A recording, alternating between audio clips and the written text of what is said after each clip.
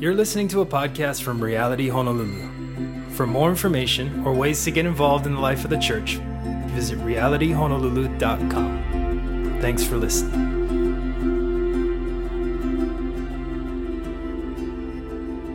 Aloha, Reality Ohana. Thank you so much for joining us again on Sunday for Digital House Church. Happy 4th of July. Hope you're having a blessed weekend with family and friends. And thank you so much for joining us today. For those of you that were at our barbecue and worship night last weekend, thank you for coming. It was an amazing, incredible time in our space. And we were able to dedicate that space to the Lord. And really, it was a picture of what's to come for our church family this next season at Central Middle School. As you know, we've been in the book of Acts, but time to time, we have guest speakers and guest preachers at our church sharing the word of God and what's on their heart from the Spirit of God to our church. And church, I am so excited that today we have a dear brother of mine, dear pastor friend, Kamu Singh. Woo! This guy right here has been such an encouragement, such a blessing over the past few years.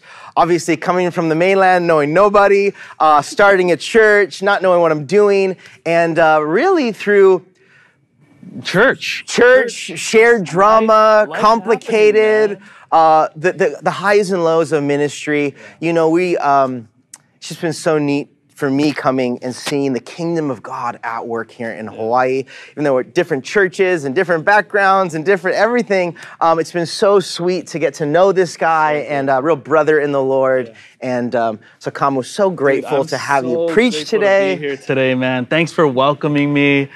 Just even our relationship, our friendship. It feels like you've been here more than you have been. You've completely embraced the culture, your love for the people of this land.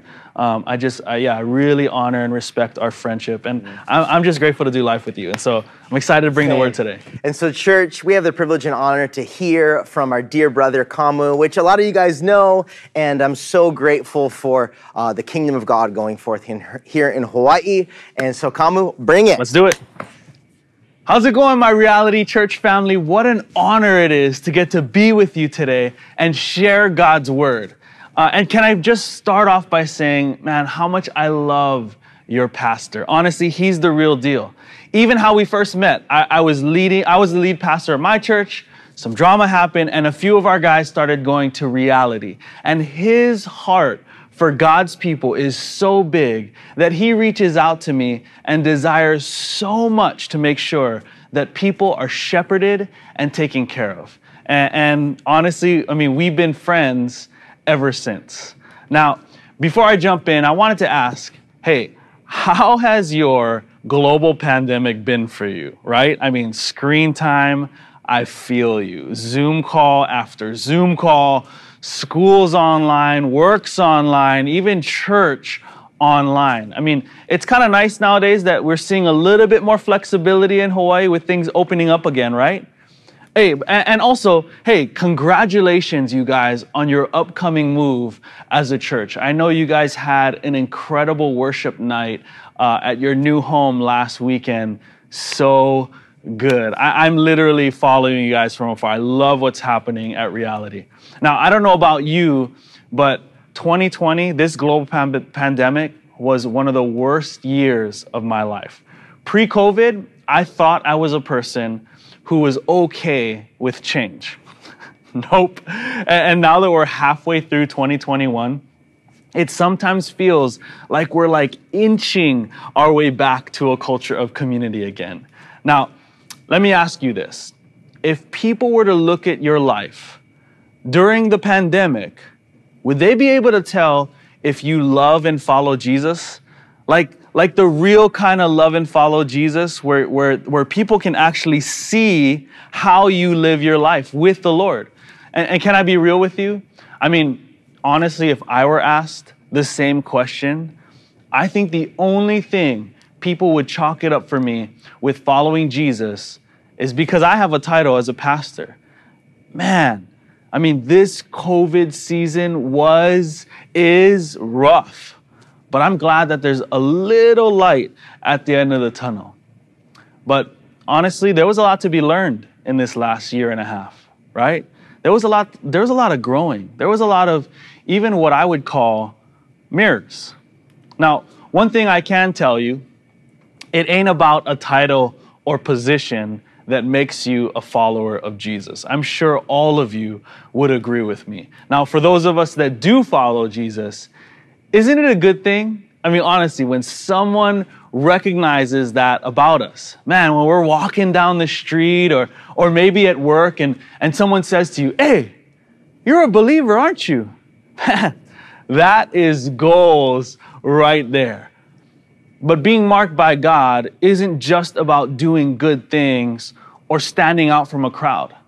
God has created each and every one of us for a purpose with unbelievable potential. And He's put something inside of you and me that will help usher the reality of God's kingdom here on earth.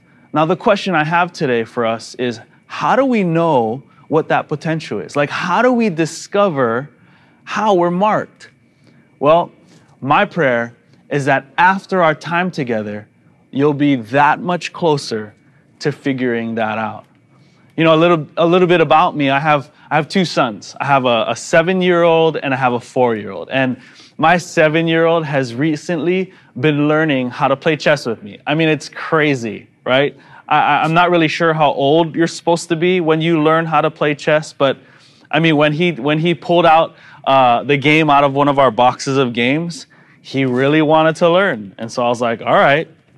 Now, for those of you that do play chess, you'd know that there's a lot of layers to learning and playing this game. And as a father trying to teach my son, in my head, I'm constantly saying, like, where do I even begin? Because, I mean, you don't know what you don't know, right? And it's so funny because I'll teach him a few things, right? He'll get really confident in what he does know. And then his little chest starts to puff up a little and he's got this swag now, like, Dad, bruh, I mean, I could beat you. And so what do? Right? Do I keep unveiling the layers of complexity of chess? Or do I cream this puffy little 7-year-old? I'll let you take a guess at what I did. But you don't know what you don't know, right? And I think the same is true with our walk with the Lord. And part of the issue with finding our way in really being a follower of Jesus is when we take what we do know, puff up our chest a little, and genuinely see ourselves farther along than we really are. I mean, for many of us, somewhere along the way, right? Could be time as a believer, certain experiences, but I think there's a point where something happens in us that says, I got this. Yep, I know what it means to follow Jesus, right? Like we can convince ourselves that we're good. I'm done, right? Now, if I read my Bible, listen to worship music, watch online church, be a part of a small group, if I do all these things and position myself in this way, that's it, right? Like I'm good. And let me tell you, there was a point in my life where I thought that this was the recipe. But looking back, man, you don't know what you don't know.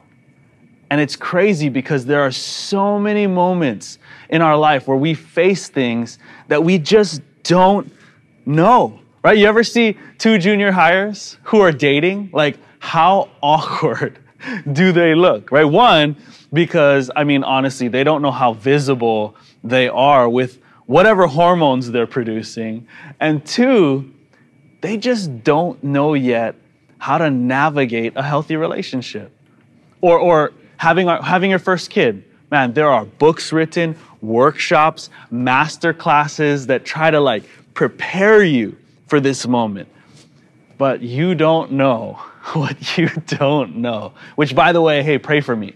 Me and my family. My wife is about 3 weeks from giving birth to our third boy. Come on, somebody, let's go. Man, or hey, even you remember purchasing your own home? I mean, one of the biggest investments of your life. So many steps, inspections, signature after signature. I mean, is this the right decision we should be making? You don't know what you don't know. But I'll tell you what, even in all of this unknowing, God is still guiding our steps, unveiling the complexities of life, where at some point we can look back and really understand the big picture, where we can understand what it is that we've been put on this earth for. But the journey of that discovery isn't always clear. And a lot of why it's hard to see is because, honestly, we get in the way of ourselves. And history will even show us that this has been happening for a really long time. I mean, if we open up our Bibles, there's the people of Israel, right? They were confident in the way their coming king would reestablish his kingdom, right? They were thinking he was going to ride in from the horizon, with a mighty army and retake what was rightfully theirs. But instead, he rode in on a donkey, alone, to be crucified and killed on a cross, which in their mind loses the war. I mean, you don't know what you don't know. I mean, in that story we do, right? Because 3 days later, Jesus, he defeats death, rises from the grave, literally does like a mic drop for his people while ascending into heaven, right? That we do know. But in that time, they didn't. I mean, even the Pharisees, man, talk about the true believers of God. These guys were the model. You want to know what to do to follow God? These guys were the ones to look at, to be like. I mean, when this supposed prophet started healing people on the Sabbath, these Pharisees freaked out because this was clearly not something that represented what Scripture was saying.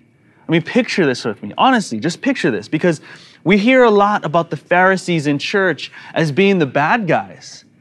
But these guys were like the star players of the basketball team. These guys were the pastors. And what was happening right before their eyes was a huge no-no. And like any pastor of today would do, if things were found to be sacrilegious, bad theology, heretical, misleading of what the truth of Scripture says, man, they wanted to give this guy the boot. Every ounce of what they knew, to the best of their unlayering of truth, this guy from Nazareth named Jesus was doing terrible things. But you don't know what you don't know. My personal favorite, and I actually want to open up Scripture for us to read a bit, is a story of Peter, right? Mark 14, if you want to open up your Bibles. Now, Peter, aka the Rock, a disciple of Jesus, is being told that he will desert Jesus at some point, right? Context, Jesus, right, finished the Last Supper with the 12 disciples and are all, they're all on their way to the Mount of Olives when Jesus, as they're walking, he says this, verse 27. On the way, Jesus told them, all of you will desert me, for the Scriptures say, God will strike the shepherd and the sheep will be scattered. Now, Peter, hearing this from Jesus, responds with this, even if everyone else deserts you, I never will. Now, you got to really read my version of the Bible, right? Peter, in all of who he believes himself to be, the way that he truly loves Jesus, his pure and utter devotion to the Son of God, hears his rabbi tell him, hey, you will desert me. Verse 31, even if I have to die with you, I will never deny you. All right, Peter, he just can't wrap his mind around this. There is no way that what you are saying is even possible for me, Jesus. Do you know what I've given up for you? I mean, haven't you noticed to what measure my love for you expands? Where have you been? I don't think you understand what's really inside of me, right? right? I'm one of your disciples. I signed up for this. When I said yes to follow you, I meant that. Yet, we know what ends up happening, right? Peter denies Jesus, not just one time, but 3 times. You don't know what you don't know. And what I love about this part of Scripture is that even in the way that Peter denies Jesus, nothing of what Peter knew or not knew mattered to what measure of love and sacrifice Jesus was willing to pay for him. Like, following Jesus isn't determined by what you know or what you've done. It's simply being in relationship with Jesus enough to say, hey, God, I don't know what I don't know, but I trust you enough to know that you do. And I'm good with that. You know, in 2014, I took one of the biggest faith steps of my life. I left my church, C4, to help plant a brand new church in Kaka'ako called Impact Fellowship. At the time, me and my buddy TJ, man, we were a dynamic duo, literally like the yin to my yang when it came to complementary gifts, ministry gifts. But, you know, there were many moments, where I felt like we were on top of the world, like experiencing Christmas every day. In 2017, our church took an unfortunate turn. I ended up taking the full leadership of the church, and at that time, man, I felt unequipped and underqualified to do this on my own. But God showed up, like in so many ways. So many leaders rose up. God's favor poured out. I began to grow in ways that I never thought possible. I mean, honestly, like the running joke was how much I improved in preaching alone. Like, I had to learn in this process. And if you think I'm decent now, man, am I glad you can't find the messages I gave when I took over. But in all seriousness, you know, over the next 2 years, God was transforming me into something that I was extremely blessed to become. You know, as our church got healthier and more fruitful, unknowingly, bits and pieces of this like success was being anchored to my identity and value. Like, what I did began to speak into how valuable or worthy I was. How I perceived my reality at the time was that God blessed me with incredible skills, like for such a time, you know?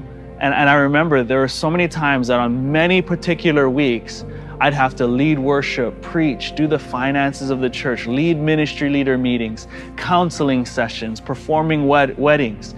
The list goes on.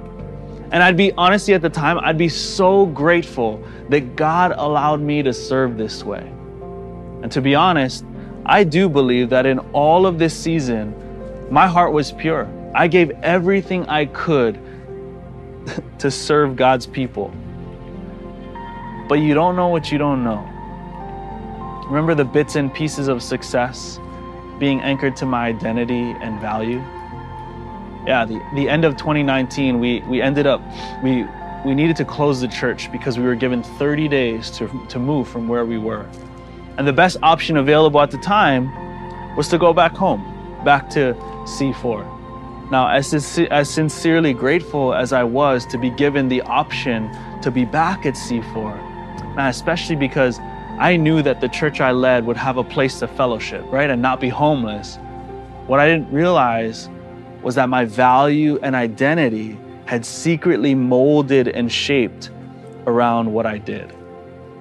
2020 started, and boy, were we in for a wild ride. No one saw it coming, right? Shortly after merging the two churches, we were looking straight into the eyes of a global pandemic. Church as we knew it was flipped upside down. It's like hugs, high fives, handshakes went out the door, online church emerged.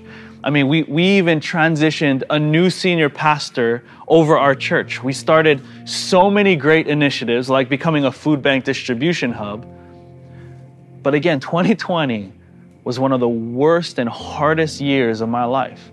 And like many of you, we all just blamed COVID, right? My emotions are off because I can't hug people anymore. I'm a people person, right? Church isn't going the way that I would imagine. We aren't walking the talk. Like, this isn't good. But what's new, right? Nothing of what we're going through has a manual. Must be COVID. I'm getting upset at people or about the things that normally wouldn't get me upset about things, right? Must be COVID. I'm getting so triggered about the decision we just made as a leadership. Must be COVID.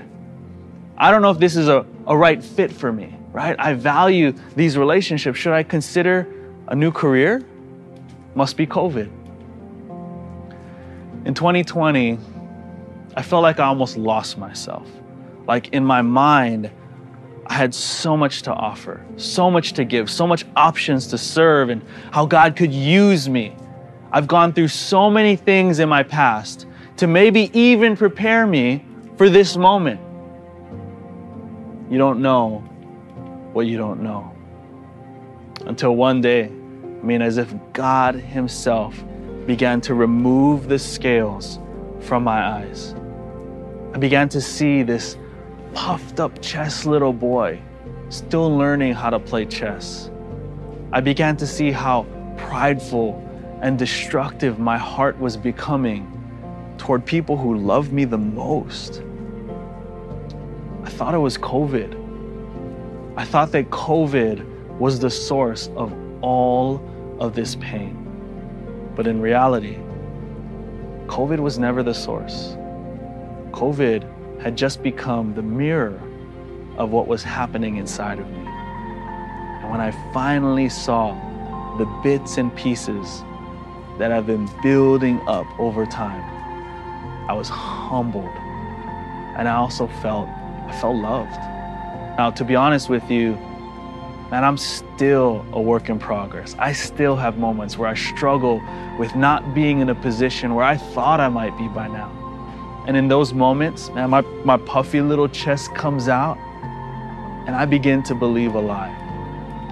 The lie that my identity and value is found in what I do.